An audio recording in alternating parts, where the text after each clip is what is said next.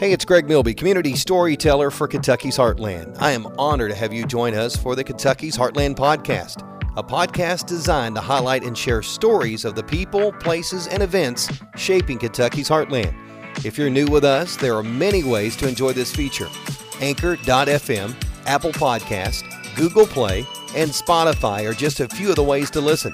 You can watch the video of this podcast at kentuckysheartland.com and on our YouTube channel. Our podcast is brought to you in part by Bluegrass Cellular, your community expanded. Visit bluegrasscellular.com. This is episode 4 of the podcast. I sat down with one of the 3 owners of Flywheel Brewing. Aaron Hawkins shares a lot about the Flywheel story. Where did the name come from? How they get the ideas for the different brews and their names, and how the first brewery in Hardin County since Prohibition happened. I hope you enjoy episode 4 of the Kentucky's Heartland podcast. Hey, it is Greg Milby, Kentucky's Heartland at kentuckysheartland.com, sharing the stories of the people and events powering the Heartland. And today I am super excited to have with me Flywheel Brewing Company in Elizabethtown. And we've got with me Aaron Hawkins, who is one of the owners. Also, Josh Durham is an owner, and Ashley Willoughby. But they decided they were too cool to hang out with us today, but that's okay. Yeah, that's all right. The good ones here. You're the face anyway, right? The pretty face. Since they'll be watching this or hearing this later, there's nothing they can say to us about that. No. All right, so Flywheel Brewing, 216 South Mulberry. 218. 218. Sorry. 218 South Mulberry, E-Town. I just want to start out and ask you this. How did this crazy dream of starting a craft beer brewery in Elizabethtown happen? It's good to have dreams. I have dreams. Aaron, I have quite a few dreams. But having the first brewery in this county since Prohibition, how in the world did you guys come up with this? I guess the first thing I could say is scary. Like a lot of small breweries starts out with a group of people. Usually they homebrew together. We homebrewed, the 3 of us, together for a year or so. We had previously homebrewed before that. We'd been doing it for a while, and one day, like most people, we had had a few too many beers while we were homebrewing, and we got the idea, said, you know what, E-Town could use a brewery. And so once we sobered up a little bit, we thought, maybe not. And then we started talking some more and said, you know what, this has some legitimacy. Maybe we should look into this. So we actually looked at different communities. We looked at Bardstown. We looked at Owensboro. We looked at some similar communities the size of E-Town. We knew we didn't want to go into Louisville. We thought that might be saturated, but with a brewery, it seems like a brewery open every month up there. Maybe not, but we didn't want to go to Lexington. Some of that was both saturation and also because of where we were. 2 of us had full-time jobs, so we knew we couldn't really travel too far away, so we looked at kind of the regional area, and everything always kept coming back to E-Town, right off the interstate. So that's right there. It's a main plus. There's not one within 45 miles of E-Town. From E-Town, the closest one you have north is Louisville. Closest one you have south is Bowling Green. Closest one east is Danville. Closest one west is Hopkinsville/Paducah. So, there's a large donut hole in the middle of this state, which Central Kentucky is, one of the most populated areas in the state. So did that go into into your original idea of going, well, there's really nothing around here. I think we can make that. And it also had to play with the fact that E-Town and downtown E-Town was really starting to boom. We still haven't seen kind of the final result of this little boom that we're seeing in downtown E-Town, but it's still just now starting to go. But we looked at what was happening with the wet vote that succeeded. I don't know how many years it's been now, maybe 8 years or so.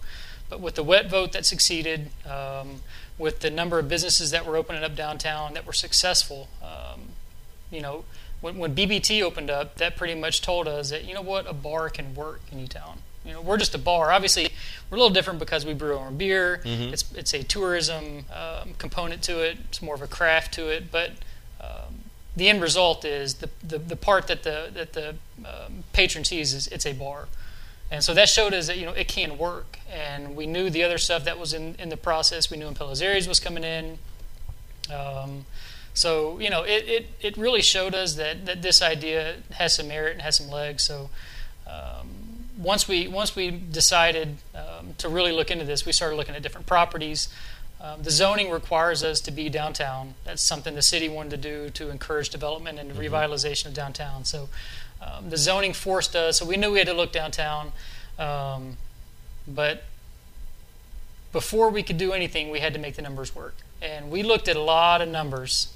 We looked at our pro forma. I can't tell you how many times I looked at the pro forma. I lost sleep overnight, every night from numbers running through my head. Is this going to work? Can we make this work? We got to sell these many beers a day to make this work. Eventually, we sat down and said, you know what? If we're going to do it, let's just do it. We can look at numbers all day, but at some point we have to make the decision: are we serious or not? So we said, yep, we're going to do it. So was it easier or more difficult than what you thought originally?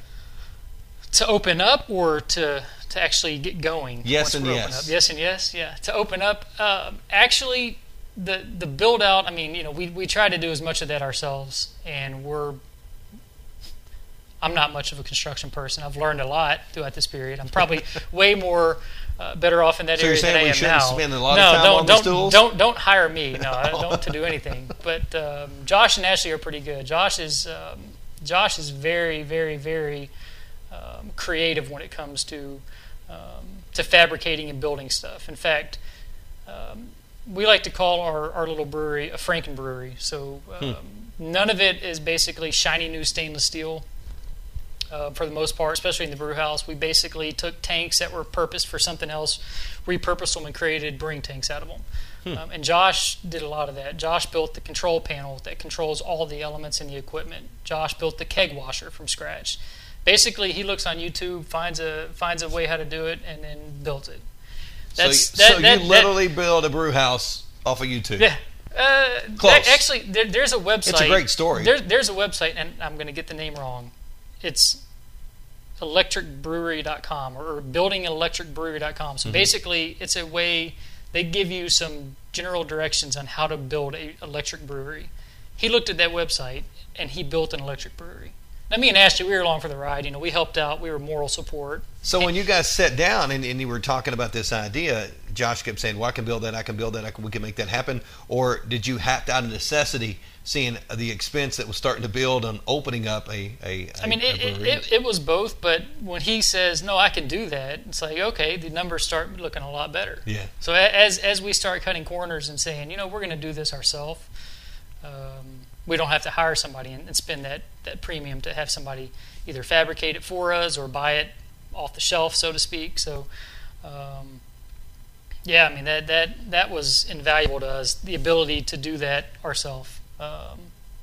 So how did you learn to brew beer? Is it just you guys hanging out? Like I said, home brewing. Anybody can go to a bookstore and buy a book, or go on Amazon and buy a book how to home brew.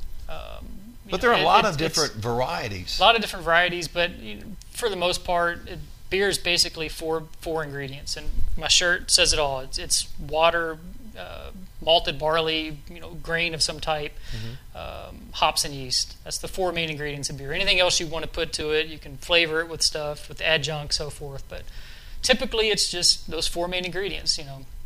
And in Germany, they have a purity law, and it's not as required as it used to be, but I'm going to say the name wrong for all you people who speak German. I'm sorry, but it's the Reinheitsgebot, something like that. It's the German purity law for beer, and basically it says that you can only use those four main ingredients in beer.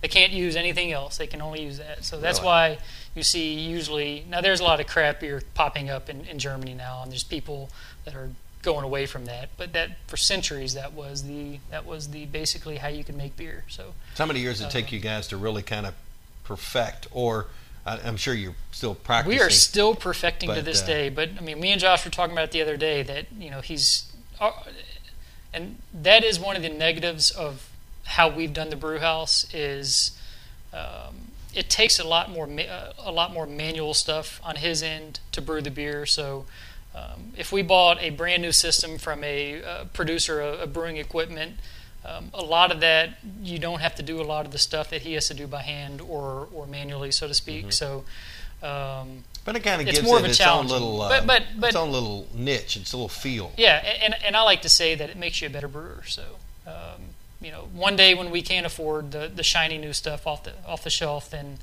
he's going to know that much more about the process. So cool. Do you do tours or have you ever done a tour of the brew house? It's a really quick tour. It's not a big place, but no. Anytime somebody's there that says, "Hey, can I go down and look at that? And can you tell me about it?" I mean, as long as we're not slammed, yeah, come on down. Bring your beer down. We'll talk about it. I'll show you the process. Yeah. We'll show you how it works, step by step, and how it goes. And people get a kick out of that. I mean, it's obviously you can go to some large scale places. Rheingeist in Cincinnati, West Six in Lexington. Country Boy in Lexington, Against the Grain in Louisville. You go to some of the larger places, and I mean it's legitimate brewing operation. Large tanks, tank after tank after tank after tank, and we're very small. We cap out at 5 barrels, which is about give or take 150, 170 gallons. So, yeah. So but you're making it work in the little Elizabethtown, Kentucky. So, where did the name Flywheel come from? I mean, it's a different name. It is, and believe it or not, every other name we came up with was taken. So really? Yeah, so right now, Flywheel was the leftover. Flywheel, no, Poor Flywheel. I don't give it service. Okay. But no, right now there's over 7,000 breweries in the United States, which is the most there's ever been. So as you can imagine, a lot of the names have been taken. So we sat down, early in the process, drinking beer, of course, and we started brainstorming, coming up with names. And after multiple failed attempts, Josh, his wife is Chinese, and so when they got married, they moved over to Beijing to be close to her family for a while. So before he left, he was a school teacher. He was in Bullitt County. He was a teacher at Bullitt Central High School. And he knew he didn't want to teach anymore when he went to China. So he tried to figure out something he wanted to do. And like I said, he's very creative. He's very likes to do things crafty, and so to speak. So he got the idea to buy a turn-of-the-century letterpress from a printing company in Boston. So he bought the letterpress, shipped it to Beijing, and then opened up a print shop in Beijing, doing invitations and business cards and craft things that you can't just order online. I mean, this is stuff that nobody has this skill anymore. So he ran a business for I think they were there 4 years, and when they decided to move back, he sold the business, sold the equipment to somebody, and then moved back. Well, he found one in North Carolina. He bought that one in North Carolina, and as we were coming up with the names, he goes, I got an old Flywheel in the garage, and we started thinking about it, and like, Flywheel Brewing. It's like, that kind of has a ring to it. It's kind of neat. And a flywheel was used to help power the Industrial Revolution, and there's this new revolution of craft beer going on right now, and we thought, flywheel powering the craft beer revolution. Why not?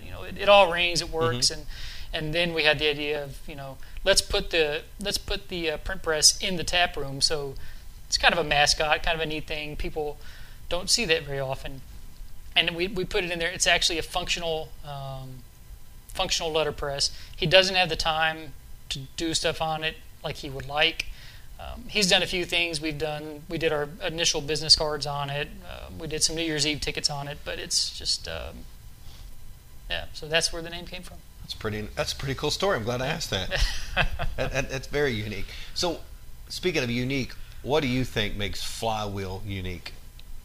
Because you're saying there are 7,000 craft breweries. 7,000, and you can go from city to city and try, and for the most part, you can only make an IPA so many different ways. You can only make a stout. I mean, you can add crazy ingredients and try to get some flavor that nobody's came up with before, or nobody's done before. But to me, really, the way you differentiate yourself from a brewery is the service people get, and also the atmosphere you provide, and also if you do events. Some people, they just want to be a brewery and just sell beer and that's it. But some places want to do events.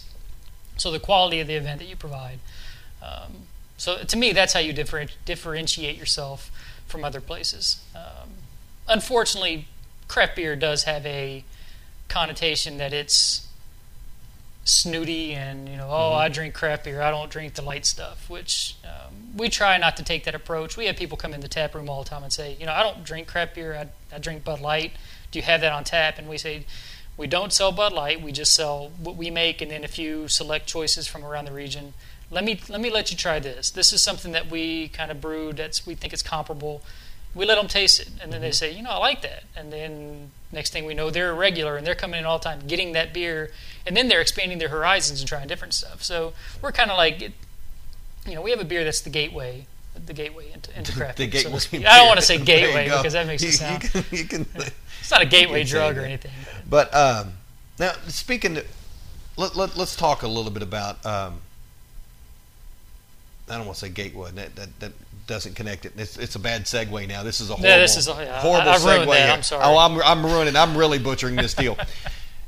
When we became a wet county, and there was a lot of opposition early on. Do you see a lot of folks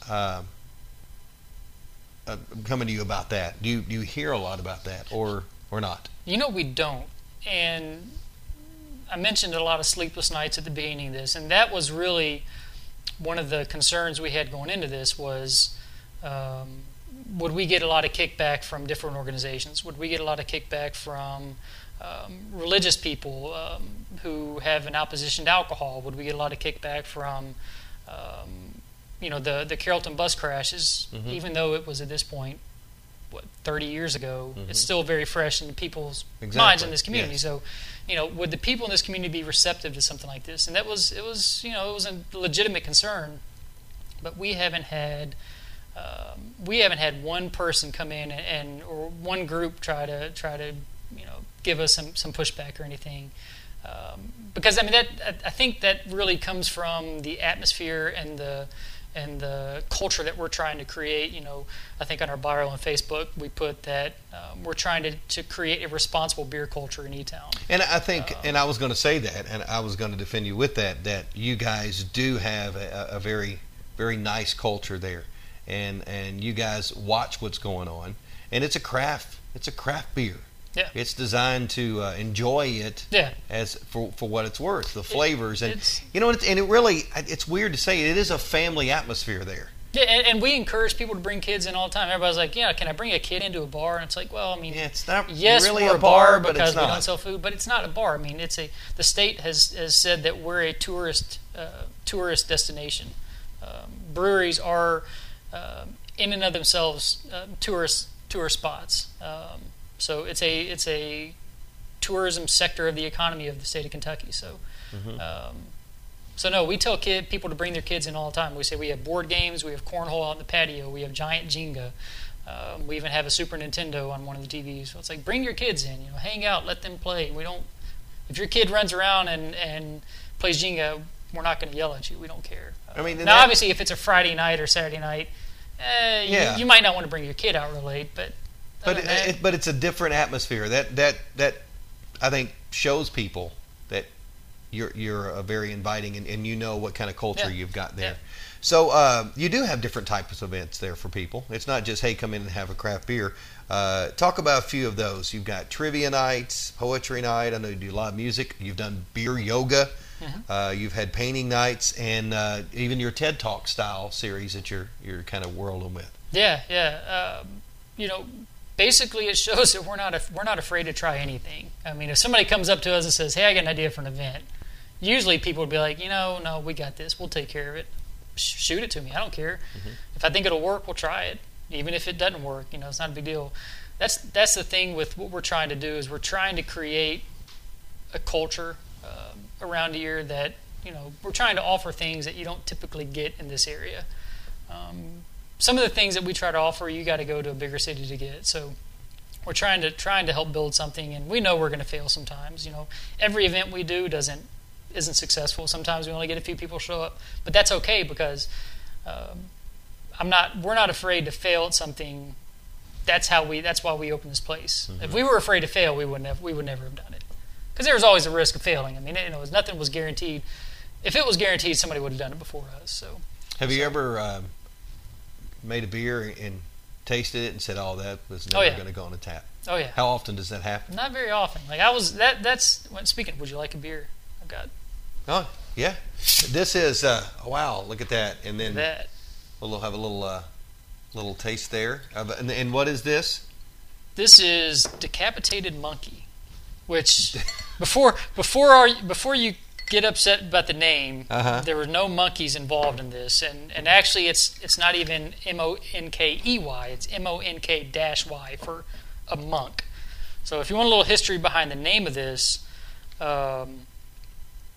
this beer was one of the very first ones this was actually the very first beer that we brewed. When we did some test batches, we came up on this one and said, you know what, this one's going to be an easy drinking beer. It's going to be something that people really want to,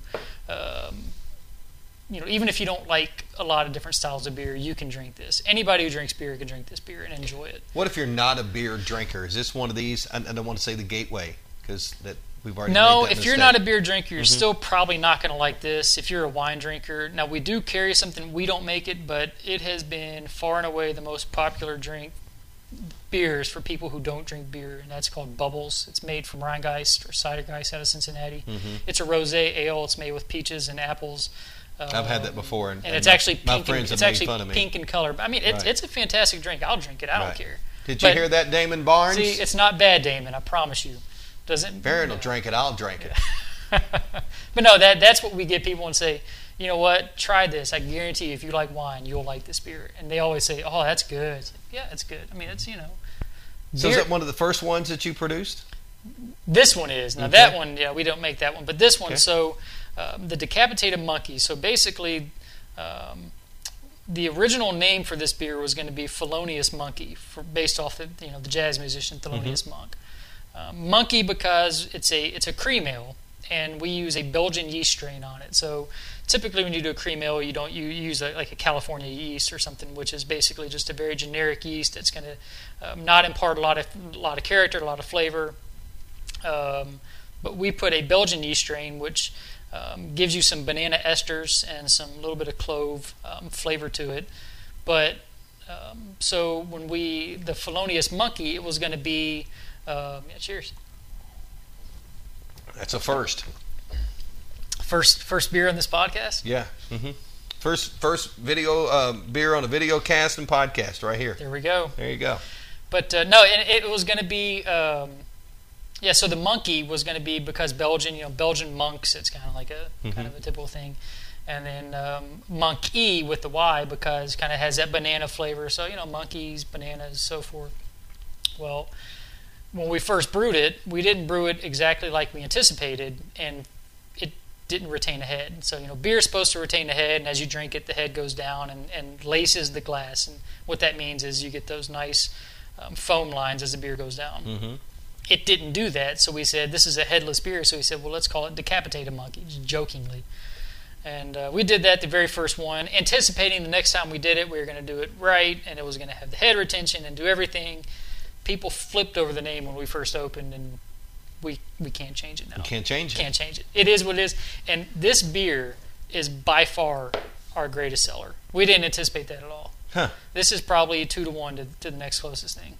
You could Wow. you could take all our IPAs combined, and this is about the same volume as all the IPAs combined. So What do you spend more time doing? Working on what flavor you're going to have or what name it's going to have?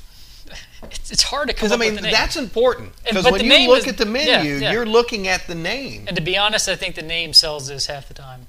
We had people we've been doing a lot of festivals lately because summer is the beer festival season.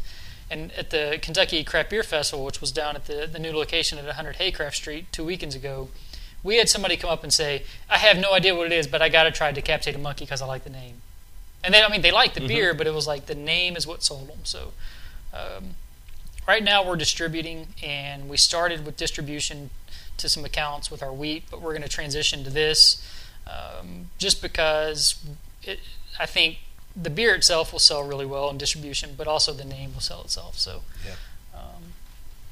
I'm very impressed by that. Now, you have all kinds of flavors. Now, at the time that we are recording this, you had one keg of a beer that was, I guess, hidden or lost in a cave. I don't know what happened to it. I got misplaced somewhere. And our office was very excited about it. Yeah, so was I. And I just think it's very interesting what it's made of. So explain. Yeah. This So beer. I mentioned the wheat that we distribute, and it's just it's a classic Hefeweizen style wheat.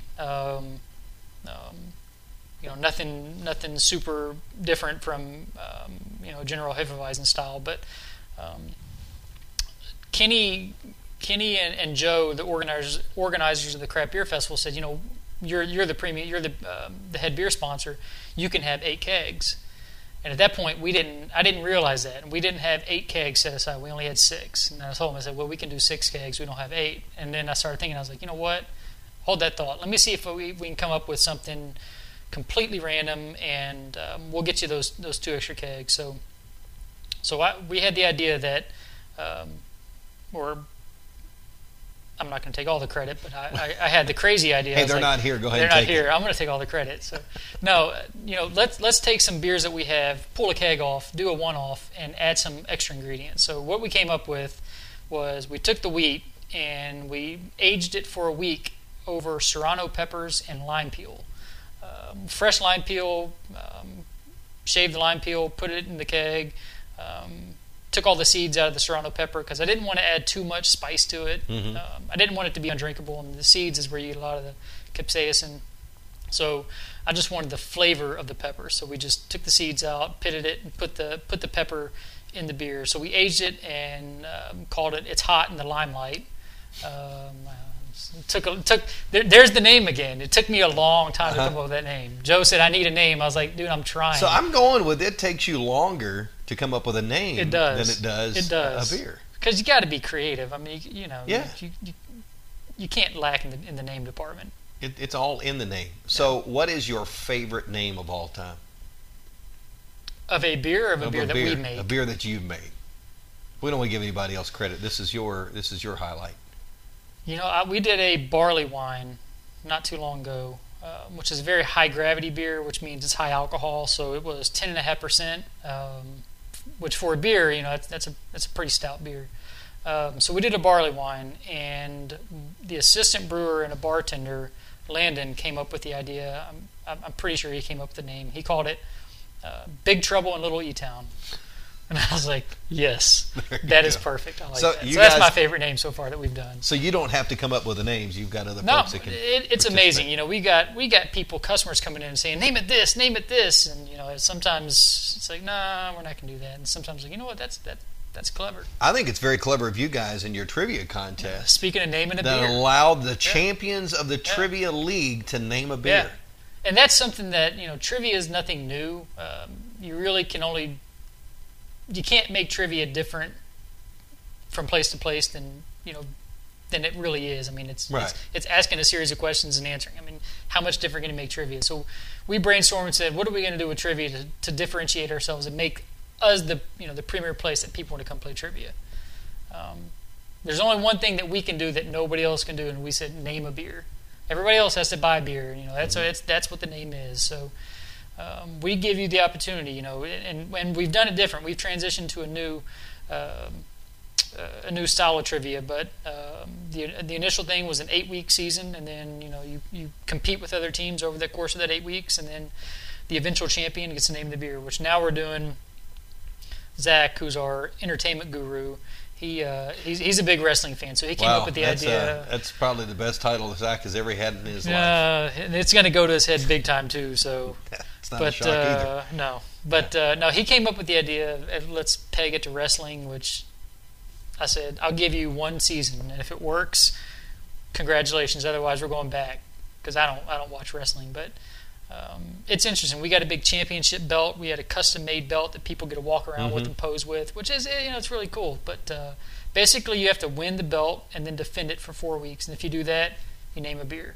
So now the season never ends. There's no dead period. But if you want to take a break, you can take a break, come back, pick up, win the belt, defend it, and then you win. So that I think that is crazy. So I think it's a great idea. So is it true that you brew a beer with bacon juices? We haven't done it commercially yet. So there is some truth that there is some. There's bacon in beer. So me and Ashley, before Josh moved back from China, me and Ashley were brewing together for several years, and I don't ask me how we came up with this. We were just talking one day, and one ingredient came up, and so we started adding ingredient after ingredient after ingredient, and we came up with what we called It's been so long. The Smoky Pig. And so what we did was we did a smoked porter with bourbon, maple syrup, and bacon. And so we actually made a tincture with the bourbon. So we took bacon and put it in the bourbon for 2 weeks. Let that infuse and make a tincture out of that. And then we froze the bourbon, skimmed off all the fat, and then we brewed the smoked porter. Nothing special about that. And then after it fermented, we added the bourbon for flavoring, and then we primed it with maple syrup. So all these different flavors, tons of different just complex flavors that are coming together. And it was one of the best beers that we did on a homebrew scale. Huh. So unfortunately, I think to do that on a larger scale to sell commercially might be too expensive. We might have to charge $12 a glass, but we might try it out. Is there anything that you've dreamed of using that you've not used yet? I mean, because it sounds like you guys have used a lot of different things. I mean, you haven't used a kitchen sink yet. No, we've done everything but that. Yeah. No, one thing that I wanted to really get into was do wine barrels. Like everybody does bourbon barrels, but I mean, wine barrels is kind of like a newer thing. There's a lot of breweries that do it, but one thing that I really wanted to try out and do was age something in a red wine barrel. We were given a barrel from Jester's Winery down in Lebanon, and we've done one beer, a wheat, in the red wine barrel, and now we've got a Flemish ale, which is a sour ale. We're aging that in the red wine barrel as we speak. So we'll how see long that does goes. it take to make a beer? Is it? I guess because I'm a beer novice here. Sure. I mean, can you turn it pretty quick, or does it take a lot longer? All things considered, when you're thinking of alcohol, people think of bourbon in this state. They're thinking 8 years, 4 to 8 years. It's like, it takes forever to do. From grain to glass, you can probably do it in as little as 2.5 weeks. We take a little longer just because we try to let it attenuate fully and sit longer, and then usually some of the times we're just waiting for space to open up before we can keg it, because our cooler, I'll never admit this to Josh, but our cooler is too small. So that sounds like a heated topic. We had a lot of disagreements when it came to the build-out portion of this. So some of us won, some of us lost, and we traded opportunities when we won and lost. But we do need more cooler space, and we're looking to expand and get another cooler so we can do a cooperage in there, and then only have in our cooler in the tap room what we need to put on tap. Right now we've got some kegs 3 stacked high that just we need more space. So with that, you mentioned there are 3 owners, and you guys all came up with this idea together. It's not like one person had the idea and you brought 2 other people in. How does that work? How does the line work? Does everybody have their own specific thing they work on in the brewing company, or do you guys all just rule by committee? I mean, nobody really tries to make any large decision without talking to each other first. I mean, we're not going to go and spend $10,000 on a piece of equipment by ourselves without telling anybody. We try to respect each other and make sure we're running things how we saw fit in the initial vision. But during the initial phase, we knew we couldn't all be each different phase. We all couldn't play brewer. We all couldn't play numbers guy. We all couldn't play front house management person. So, like I said, Ashley and myself both have full-time jobs. So, by that virtue, we're not able to be there as much. This is Josh's full-time job, so he became the head brewer. We all brewed, but he said, "You know what? I'm going to be here, so I'll be the brewer." And then we brought one of the bartenders on, showed some interest, and he basically became the assistant brewer. So, and he's doing well. Landon, we're training him. So, Josh doesn't want to do this forever. He wants to just be an owner, and he don't want to brew as much. So, maybe one day Landon will take that over. So. Yeah. So the Flywheel story is an amazing story. Everything from the name to how you come up with the names of the beer and all the different varieties you have. It really is. If people haven't been down there yet, I do encourage them to come down, because it is a very unique place to go. You can throw darts, you can play cornhole, and I've seen paintings down there. I've heard poetry being read down there. Matter of fact, I actually had a chance to MC part of a podcast where we had one of the unique running icons in our area, Lazarus Lake, to come in. Yeah, Laz actually came in. Yeah, and I was like, that's too cool. Yeah, that was a pretty cool. Most people don't know who that is, but if you do know who it is, he's a big deal. Yeah, you're geeking out about that if you're into trail running. So, where do you, as we wrap this up, where do you see Flywheel in 5 years and in 10 years? What do you see? What are your dreams for that? We had a 5-year plan going into this. First year was just to make it. We thought if we can make it a year, then we can look at 2 years down the road and say, in year 3 we want to be here, and then by year 5 we want to be here. The support we've got from this community has far exceeded what we anticipated. I mean, it's been amazing, the support and the continued support. It's not just somebody coming in once and saying, I've been there, I'm not going back. They come back, and they every different event we have, they come, or they just come to hang out. So that's been great. But we've done better, we're a year and a half in, and we've done far better than we anticipated. So initially we looked at doing some small expansion around year 3, and then in year 5 maybe get into some canning.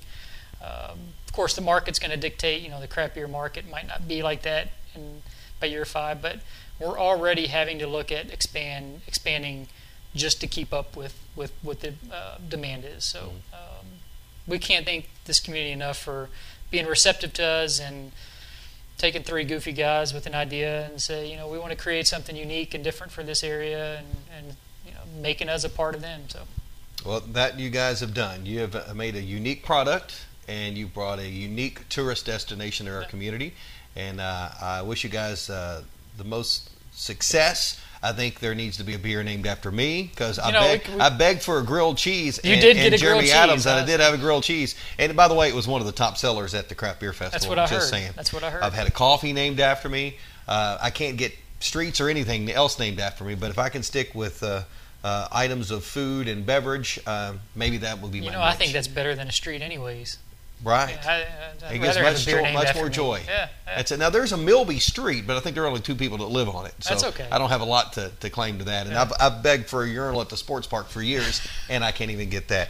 But it is awesome what you guys are doing. If people want to visit you guys, they can go to flywheelbrewing.com. There's a website there. And also they can head to your social media. You have a Facebook page. Flywheel Brewing. Yep. You guys post a lot of stuff on Pretty there. much all our events are really done, through either our webpage or Facebook. It's just easier that way. You reach more people right now on Facebook. So if you ever have a question about an event, it's probably going to be on Facebook. So. Yeah. Also have an Instagram at Flywheel Beer, and there's also at Flywheel Brewing. I mean, there were like 2 of them there, I think. It's very interesting. Yeah. But that's okay. You can do that. Yeah, And you do not have a MySpace page, which I think makes you cool. Tom invited us, but we just decided not You didn't to. want to be his friend. No. He just wanted a beer, is what he wanted. Yeah. All right, Aaron, good to see you, man. Yeah, Thanks for sharing your story. Thanks for having us on. You are one of the things that power the Heartland, and that's kind of what Kentucky's Heartland is all about. So we'll have the information linked as well on our website at kentuckysheartland.com. Invite you down to see him again, 218 South Mulberry. And it's a legit place when it's right next to the police station. That's right. People ask us all the time, aren't you concerned about being close to the police station? It's like, no. We've used them more than they've hurt us. Yeah.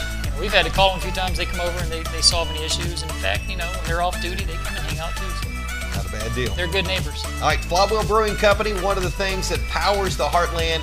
It is Greg Milby. This is Aaron Hawkins. Thanks for watching. Please consider rating, reviewing, subscribing to, and sharing with your friends on social media. If you have an idea we should feature, please feel free to email me, greg@teamhcc.com. This is Greg Milby, community storyteller. Thanks for listening to the Kentucky's Heartland Podcast.